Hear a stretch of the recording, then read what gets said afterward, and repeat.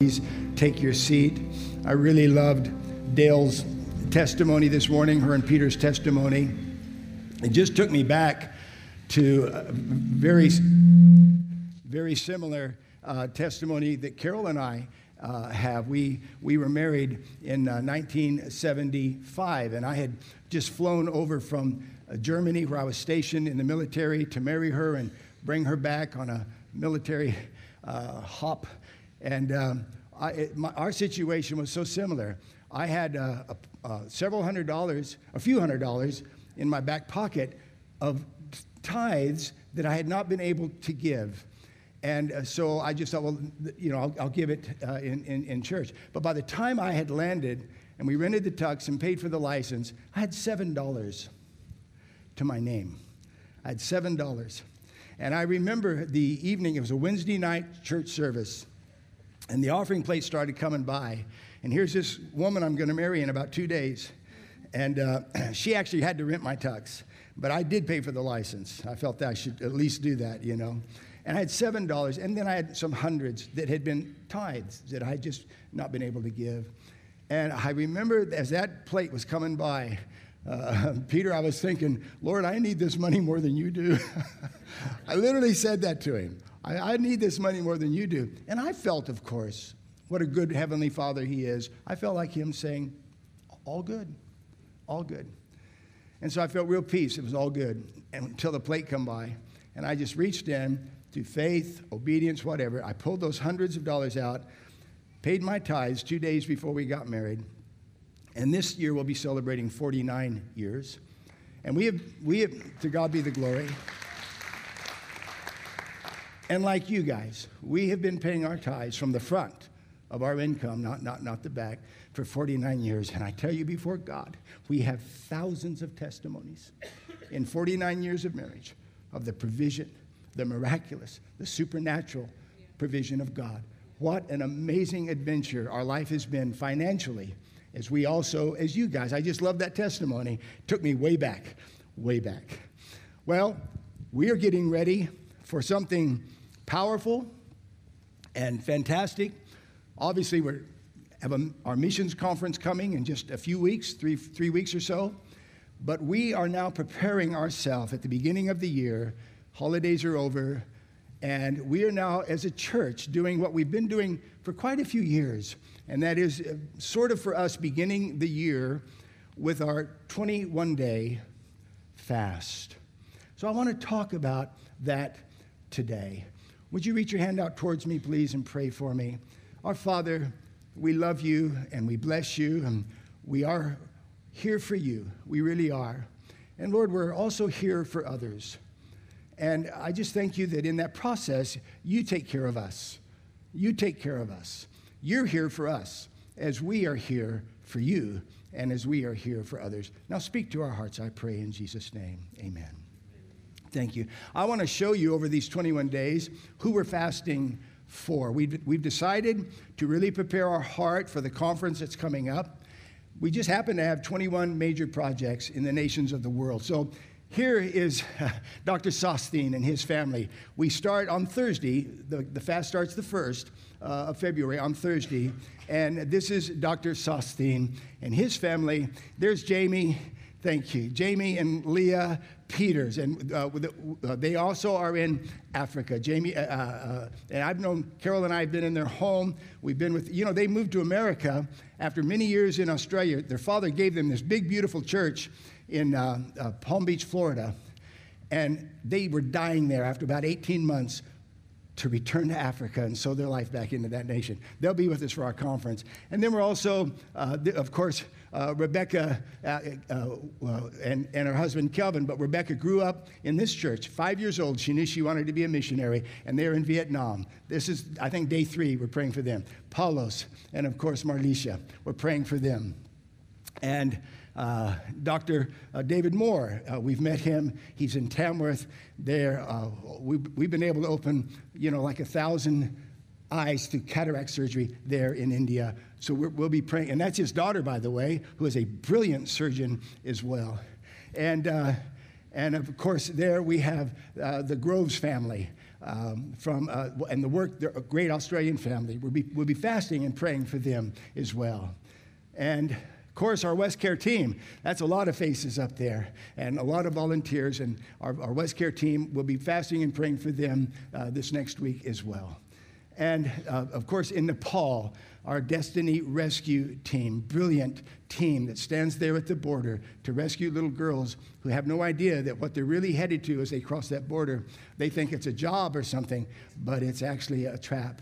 And they're headed into a life of exploitation. And we are able to save hundreds and hundreds of young girls through our team there. We'll be fasting and praying for them. And of course, in Israel, this is the Haktiva Project, Evan, and I would like to get Evan to come and visit us soon when things settle maybe a little bit there in Israel.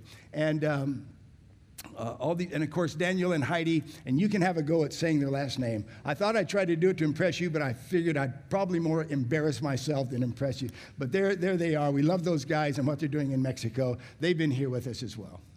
And then we have, of course, our own SRE. Can you believe we still have the opportunity to go into schools and teach Scripture? How many of you had Scripture taught while you were in school? You know, New South Wales is the only place left, and it's hanging on by a thread, just politically, to be honest with you. But our team still is doing that. We'll be praying and fasting there. And, of course, our work in Cambodia, where we're doing digging wells and doing so much there. And next. And thank you. And, of course, there's Gertrude. And we miss her and her husband, Timothy. They're probably online right now because they watch every Sunday live. It's nighttime in Liberia. But shout out to Timothy and Gertrude as well. And next, our sister connection, they're in Burundi, these beautiful, precious people that help us build, and we have built hundreds and hundreds of homes for widows there. I just wanted you to see faces. And by the way, these photos are all available on our website as you're fasting and praying. When you're getting real hungry, look at some of these photos. While you're fasting and it's a little difficult, look at some of these photos. And this is our work with Dora and Sheldon, who we just saw just a few months ago in America, and they're in Brazil. All right? And Victor. We want to really pray for Victor and his family, both in Israel, and both of his daughters are soldiers, by the way. And so we really want to pray and fast for Victor and the work that they do there in the Bible Society of Israel. And, of course, the Bible Society here in Australia through translation of the Scriptures into beautiful indigenous language. And Agnes Bangura, and I knew her husband. I was good friends with her husband. And here we have over 100 boys and girls in Sierra Leone that we are taking through school, paying all their fees and everything that they need. And then through Open Doors, we're ministering in Central Asia, Iraq, and other places, and helping Christians that are being persecuted in those places. In the Middle East, we have a family, and I know this family personally. I have been with them, preached with them, prayed with them. Beautiful Australian couple with kids, and they are living in a very, very dangerous country, and they are serving Jesus in that country. And so one of the days we'll be fasting and praying for them. And, of course, Eloise, Olympian, and we're working with her and the work there in Uganda. Is that everything? Is there another? All right. So just to give us a sense of who we are fasting for. And then what are we praying as we are fasting over these 21 days, over those 21 photos that just came up? What are we praying for? Well, we're praying for protection, and we're praying for breakthrough, and we're praying for favor, and we're praying for harvest. And we're praying for souls, and we're praying for disciples, and we're praying for resources and families and health. We're praying for their governments and the elections that they have to work in. We're praying for buildings and workers and opportunities, and we're praying for open doors, and we're praying for open hearts, and we're praying for increase. We're praying for justice. We're praying for the outpouring of the Holy Spirit. We're praying for wisdom. And so, how do we do this? How do we fast? How do we fast? The Bible teaches us that there are times of feasting and fasting. As a matter of fact, we've just sort of finished a whole season through the holidays, Christmas, family, friends, food. And for many of us, even for us. We've just kind of been through a season of feasting. But in the book of Leviticus, we have described to us not only the weekly Shabbat, Sabbath meal, which was a feast every Saturday. It was prepared ahead of time. But also we learned there in Leviticus 23 of 7 feasts in the Bible, sanctioned feasts where people would come together. We had the Feast of Passover and the Feast of Unleavened Bread, the Feast of First Fruits, the Feast of Harvest, the Feast of Trumpets, the Day of Atonement, and the Feast of Tabernacles. Feasting and fasting is throughout the Scripture. Feasting and fasting from the Old Testament all the way through into the New Testament. And even though we have those 7 feasts in the Old Testament, actually fasting is mentioned 70 times in the Bible. And in the book of Daniel, there's a very significant fast. By the way, it's a very unique fast, the only one of its kind that we can find in Scripture. But in the book of Daniel, we see him for 21 days fasting certain foods. He fasted certain foods. He ate no pleasant food. He had no meat or wine or came into his mouth. In other words, he limited. So this was a unique fast, and that his fast was fasting certain foods. But other than that fast, the rest of the Bible commonly speaks of fasting, and fasting literally means not eating. The Hebrew word for fasting literally means to cover the mouth. To cover the mouth. The Greek word for fasting means to abstain from food. So most often when the Bible speaks of fasting, it's simply, we can make it more complicated, but it simply means not eating. So how do we fast? Well, we either abstain from certain foods, like Daniel, or we abstain from certain meals for a season or for a period of time, like the rest of Scripture. Bottom line is that fasting is a sacrifice. And sacrifices, by their very nature, are difficult. They're challenging. By the way, you can take that slide down, please, on the screen. Anytime you like. Thank you. Bottom line is, fasting is hard. Feasting is easy. Feasting, it's easy to feast, but it's hard to fast. Sacrifices, by their very nature, are difficult and challenging, but we are not to shy away from difficult and challenging as Christians. If we think that the Christian life is nothing but feasting, we don't have a good perspective of what the Christian life is all about. It's certainly about feasting, but it's also about fasting. It's also about sacrifice. We wouldn't be here today without the sacrifice of Jesus on the cross. And Paul wrote to the Romans, and he said, I beseech you, therefore, brethren, by the mercies of God, that you present your bodies a living sacrifice, holy and acceptable unto God, which is your reasonable service. Well, a living sacrifice, fasting can most certainly be described as a living sacrifice. We're just a few weeks away from our Faith Promise Missions Conference. We always ask ourselves 3 questions when we make a faith promise. We ask ourselves, what could I give? What could I give up? And what could I believe God for? And so, in fasting, we definitely ask that second question. And maybe we ask that second question a few weeks before we even get to our missions conference. What could I give up? What could I sacrifice? Now, I know the tendency of my heart, and there's a proclivity in me to kind of think, what's the least I could give? What's the least I can do? And I know even though that's sort of a lean in, it's not necessarily the right thing. Because we know that when David was instructed by the Lord to bring a sacrifice. 70,000 people had died in a plague that had come across all of Israel. And the Lord said, it's enough. And he told David, bring me a sacrifice. Where David was standing when that instruction came was on a threshing floor. And on that threshing floor, it was owned by Araunah or Oren. There are two versions, two descriptions, one in Samuel and one in Chronicles. But as David is there, here's the threshing floor with oxen and implements, yokes, and everything David needs to bring a sacrifice. And this was a sacrifice that needed to be brought like right now because it was so desperate. The moment was so desperate.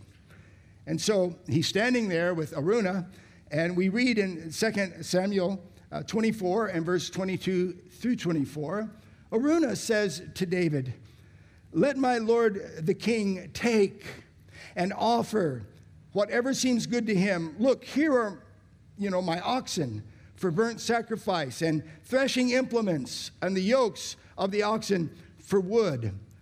All these, O king, Araunah has given to the king. And Araunah said to the king, may the Lord your God accept you. But, David said to Araunah, no, but I will surely buy it from you for a price. Nor will I offer burnt offerings to the Lord my God, that don't cost me anything. And so David bought the threshing floor and the oxen for 50 shekels of silver. What's interesting here is that David wasn't looking for a bargain or a concession. He wasn't looking for a blue light special or a discount, because this was a sacrifice. And he took it to heart, and it was important. And what he was sacrificing for was very important. And so, how do we fast? Well, obviously, we decide how to fast. And somehow, as we decide to fast, if we want to do a biblical fast, we cover our mouth, is the Hebrew word. We abstain from certain food or from certain meals, like the Greek, to abstain from food. So certain foods or certain meals we bring as an offering to the Lord. Now, obviously, if you're pregnant or have a medical situation or, something like that, well, you would know that you probably should not join us in the fast. But maybe you could join us in doubling down for 21 days in the prayer part of this. Fasting can't be forced. Fasting is something that, a sacrifice is something we bring out of our own heart and willingness. And yet, many times, we're called to fast together. But I would say each one chooses their fast. But can I just say, in the Bible days, there wasn't the option of just giving up your coffee and not watching your favorite TV program. Because that's not what fasting meant in the scriptures. And I'm not judging anybody because I would be right in the middle of that myself. But at some point in a fast, we have to think that what the Bible is talking about is food. It's talking about food. And either a limiting of certain types of food or a limiting of certain times of eating. Now, my personal insight from fasting, I won't share my embarrassments and my flops, but I do know that doing a 21-day fast is really hard to do, but doing a one-day fast is not so hard. And what I've learned through the years is however I've decided to fast for 21 days, I just forget 21, and I just think about one. And I'll just get up in the morning and begin that day with prayer and seeking God and doing what I feel I should do, the sacrifice I feel I should bring. And all I'm thinking of is I just need to make it to bed tonight. Just make it to bed tonight. Just make it to bed tonight, doing what I felt in my heart I should be doing as a fast. And I find getting through one day is a whole lot easier than getting through 21 days, but it's just I wake up the next day and do one day again. And I do that again. And I do that again. And so we've looked at who we are fasting for. We've looked at what we should pray for them as we are fasting, and we've discussed biblically, how we should fast. But I want to now talk about why fast. Why fast? And I'm going to give you 3 answers to the question, why fast? And the first answer is found in the word power. Power. Now I'm going to read an amazing passage of Scripture to you from Mark chapter 9, verse 14. This is the longest portion of the Bible ever given to one of the most desperate situations that we find in the New Testament. And here's what we read. Jesus has been up on the Mount of Transfiguration. He's been up there with Peter, James, and John. And as he comes down, the disciples, they've been at Caesarea Philippi. They've been in that area. And the mountain there is Mount Hermon. And so they've come down, and here is the scene that Jesus walks into. When he came to the disciples, he saw a great multitude around them. How many do you think that was?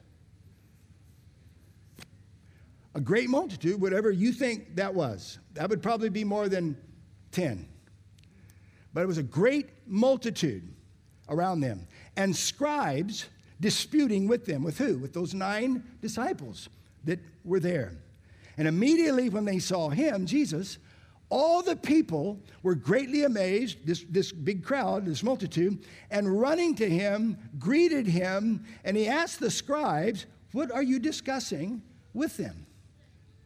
Then one in the crowd answered, Teacher, I brought you my son who has a mute spirit, and wherever it seizes him, it throws him to the ground. He foams at the mouth, gnashes his teeth. He becomes rigid.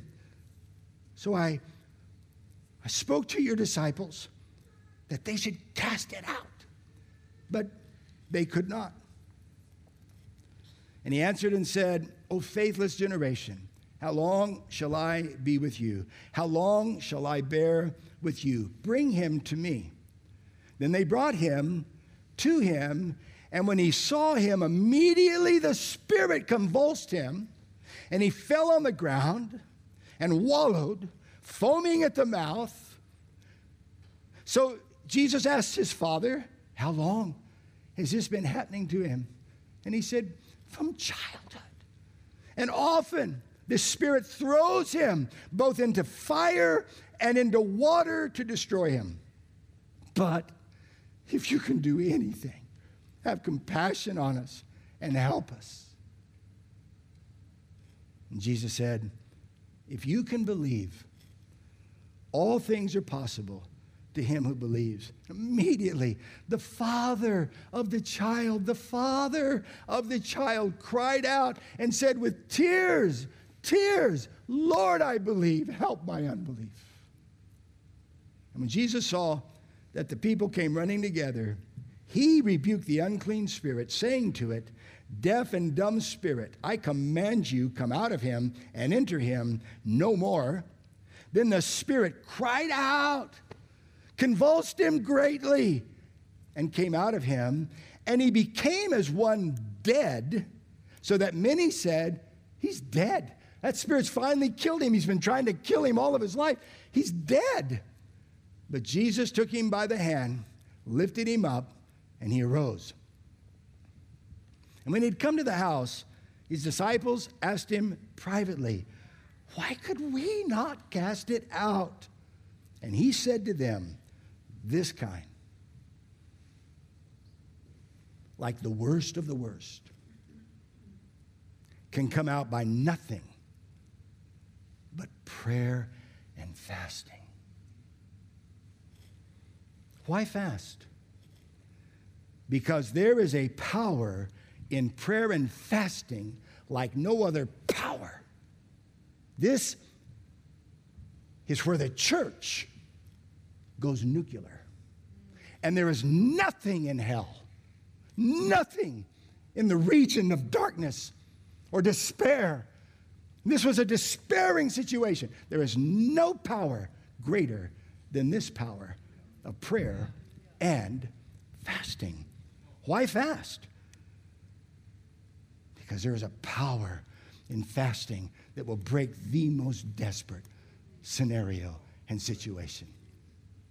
Secondly, why fast?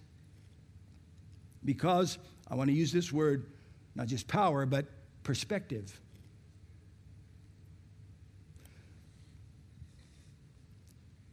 Perspective. Man, there's just something about fasting. It just gives us perspective. We read in John chapter 5 and verse 30, the Lord Jesus said, "By myself I can do nothing. I judge only as I hear. My judgment is just, for I seek not to please myself, but him who sent me." Man, fasting will just give us a completely different perspective, especially if we've just come out of a season of feasting where it's all about pleasing myself. Jesus said, "I seek not to please myself, but him who sent me." And you know, up in Samaria, when Jesus had ministered to the woman at the well, and she had now gone back in to the city of Samaria to share her testimony with that city, the disciples came back to Jesus with food because he had not eaten since early that morning. They'd been on the road for hours and hours and hours, and they brought Jesus food. But Jesus says these words. How's this for perspective? Jesus says these words in John 4 and verse 34. "My nourishment, my food, comes from doing the will of God who sent me and finishing his work." I'm going to tell you, family, fasting changes our focus. Fasting changes my focus. Feasting is all about me, but fasting is all about finishing his work and others. Others. There's a perspective that comes to us in fasting that we will never get in feasting. Fasting gives me perspective. I go from sight to insight.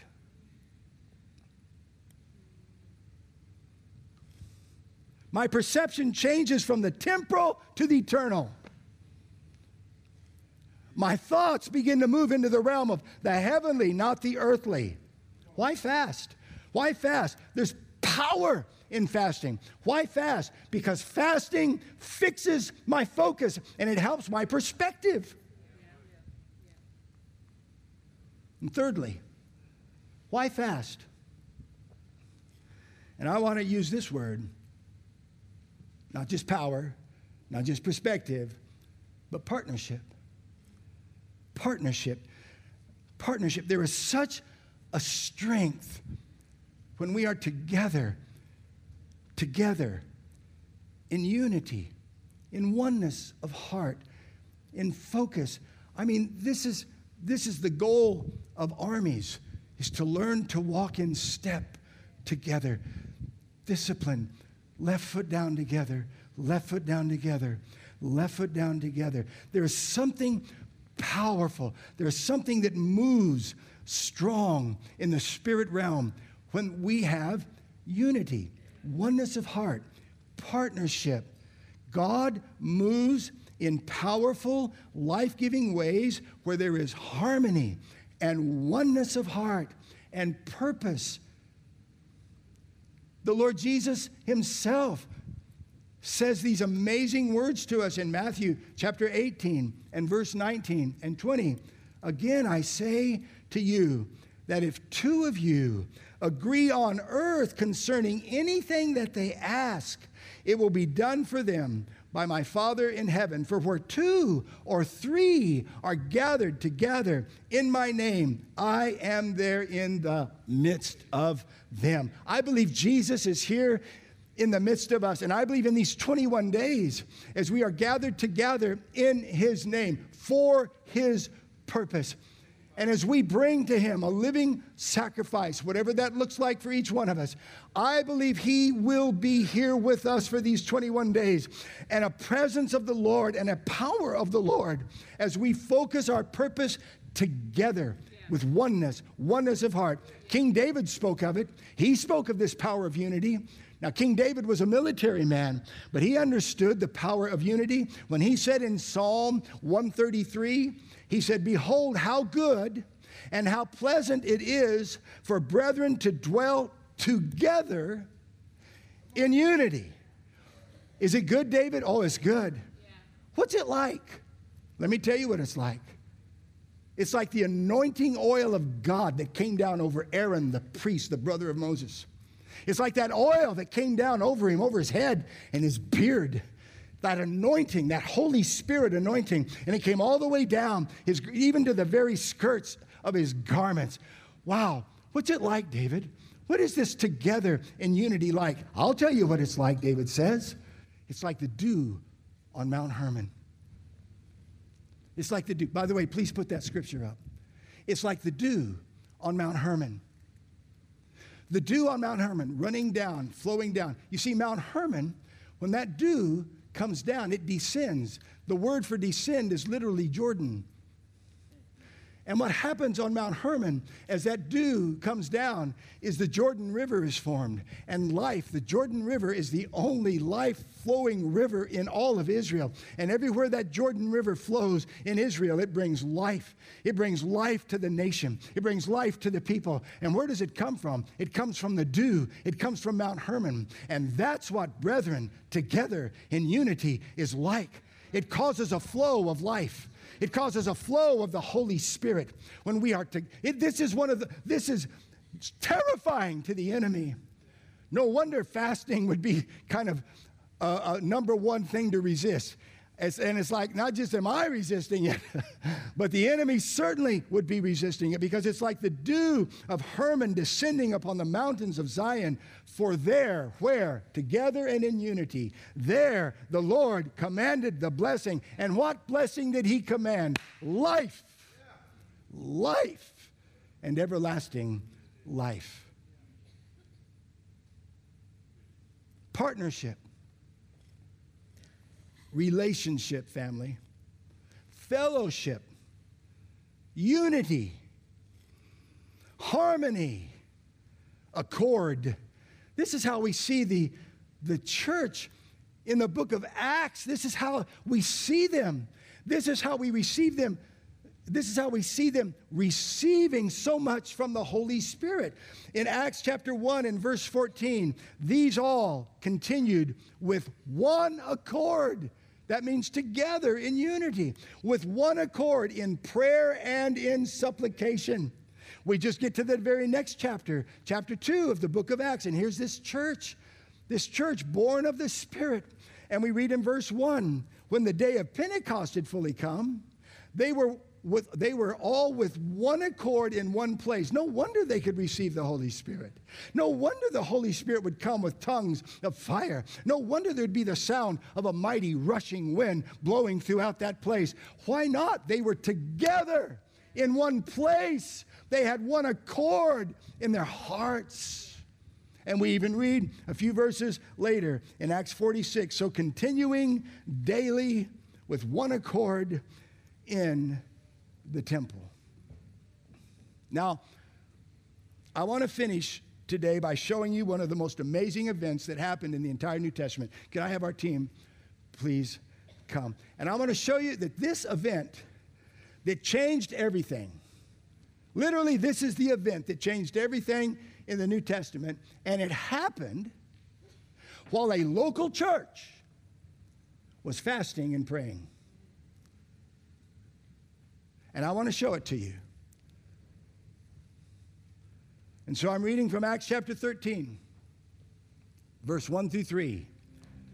In the church that was at Antioch. Now, Antioch, about 488 kilometers north of Jerusalem. And so up here in this church, now there's some prominent people in that church, just like there are some prominent people right here in this church. And in that church, up at Antioch, certain prophets, teachers, well, there was Barnabas. There was Simeon, who was called Niger. There was Lucius of Cyrene. There was Manaen, the guy who had been brought up with Herod the Tetrarch, and Saul. As they ministered to the Lord and fasted. What? So here's this church in Antioch. And here's these leaders. And they're ministering to the Lord together, the church in Antioch, fasting. They're fasting as a church.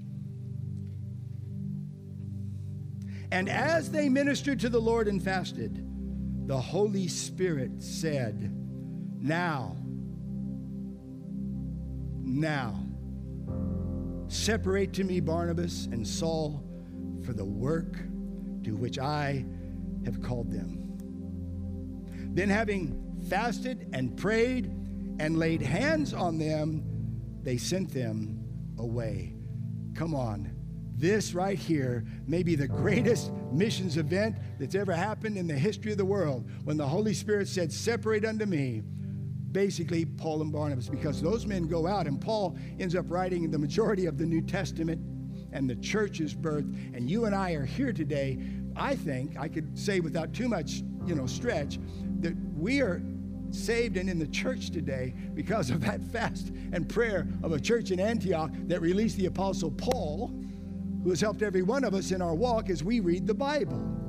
All of this happened, think about it, all of this happened in a local church that was fasting and praying.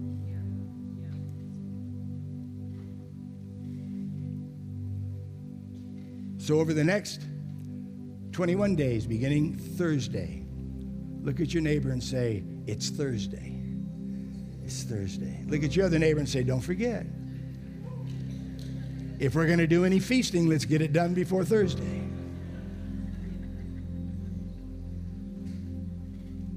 We're going to be fasting for our 21 workers' projects that we support financially around the world. But now we're not just going to be supporting them with our finances. We're going to be bringing some personal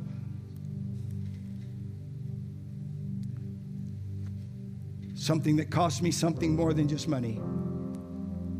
Focus. We're going to look at their picture every day, one a day. They'll be coming. We have our our guide to help us through, and it's online as well as in-house. You can pick this up. We're praying for them. We're fasting for them. We're not thinking about ourselves so much. And every time we get hungry, there's my trigger for prayer. There's my trigger for lean in. There's my trigger for power and perspective and partnership with you. Because when I'm hungry, I know you're hungry too. We're hungry together. And we're praying for them. For each of these precious people who are laying their lives down in nations of the world. We're praying for their protection and their breakthrough and their favor and harvest and souls and disciples and resources and families and health and elections and governments and buildings and workers and opportunities and open doors and open hearts and increase and justice and the outpouring of the Holy Spirit and wisdom. And how are we going to fast? By covering our mouth, as the Old Testament Hebrew word means, or by abstaining from food, as the New Testament Greek means, and by not eating certain foods or certain meals. And why are we, as a local church out here in the western suburbs of Sydney, and those who join us online, why are we going to do a 21-day fast? Because there is power. There is power in fasting like no other power. And because there is a perspective in fasting that changes everything in my life. And because there is a partnership in fasting that brings unity and agreement. And there's a guarantee from the Lord Jesus that as we gather together in his name, two or more, that we will have the very things that we have asked for. Would you stand with me?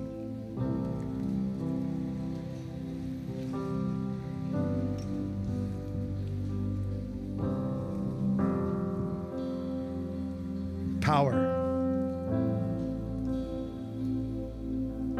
Perspective. Partnership. I just want you to know, over these next 21 days, every time you feel hunger, I'm feeling it with you. I'm feeling it with you. And we're doing it together. And we're going to see breakthrough in the nations of the world. This church, as B said a few minutes ago, we're Imagine Nations Church. We're not Imagine Ourselves Getting More Church. We're Imagine Nations Church. We're going to sow ourselves, and in a few weeks we'll begin to we'll make promises of faith for finances. I believe the power of unity, the power of partnership, the Holy Spirit moves. I expect the Holy Spirit to move like He did in the New Testament when the local church was fasting and praying, and I expect Him to speak to the church just like He did, because the Holy Spirit can move and the Holy Spirit can speak when God's people are in one accord, in one place, together, where there is no unity, there is no division, there is no self-seeking, there is no personal agenda. We lay it all down for the King and His cause. And I expect the Holy Spirit to be over us as a church. I expect Him to help us. I expect Him to empower us. I expect Him to speak to us. I expect Him to prophesy to us. I expect Him to give us guidance and leadership and direction as we together focus on others for these 21 days. Please lead us.